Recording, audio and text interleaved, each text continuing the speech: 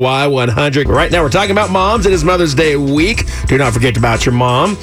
And there's something that you do, moms, 97 hours a week, and you should be compensated for it. Well, the thing I'm talking about is you parent an average of 97 hours a week. You say, okay, why does that matter? Well, if you added that up, it'd be the equivalent of 2 jobs.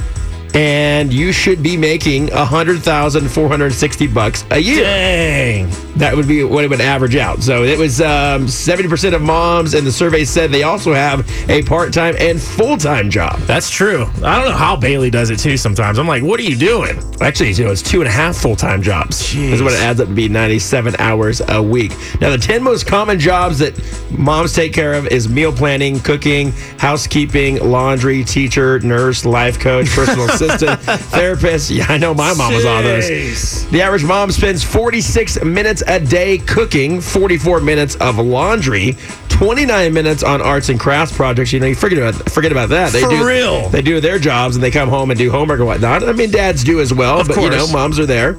And they get less than 1 hour of me time. By the way, if your mom ever says, I just need a little me time, walk away. Let her have that. Let her have it. All right. That's a good point. Like you said, all those jobs that they're doing, you don't really stop and think, oh my gosh. Like, because I think about how Bailey comes up with the crafts and stuff for Ava. Right. I'm like, where did you get all? She's like, oh, Pinterest. I'm like, yeah, but you still had to go out and conceive the idea and do that. No. That's just nuts. Especially single moms and whatnot, just having to provide and then come home and also, be that life coach for them. So, Mother's Day weekend, 53% of moms don't get enough sleep, they said. 47%. I feel like I don't get enough sleep.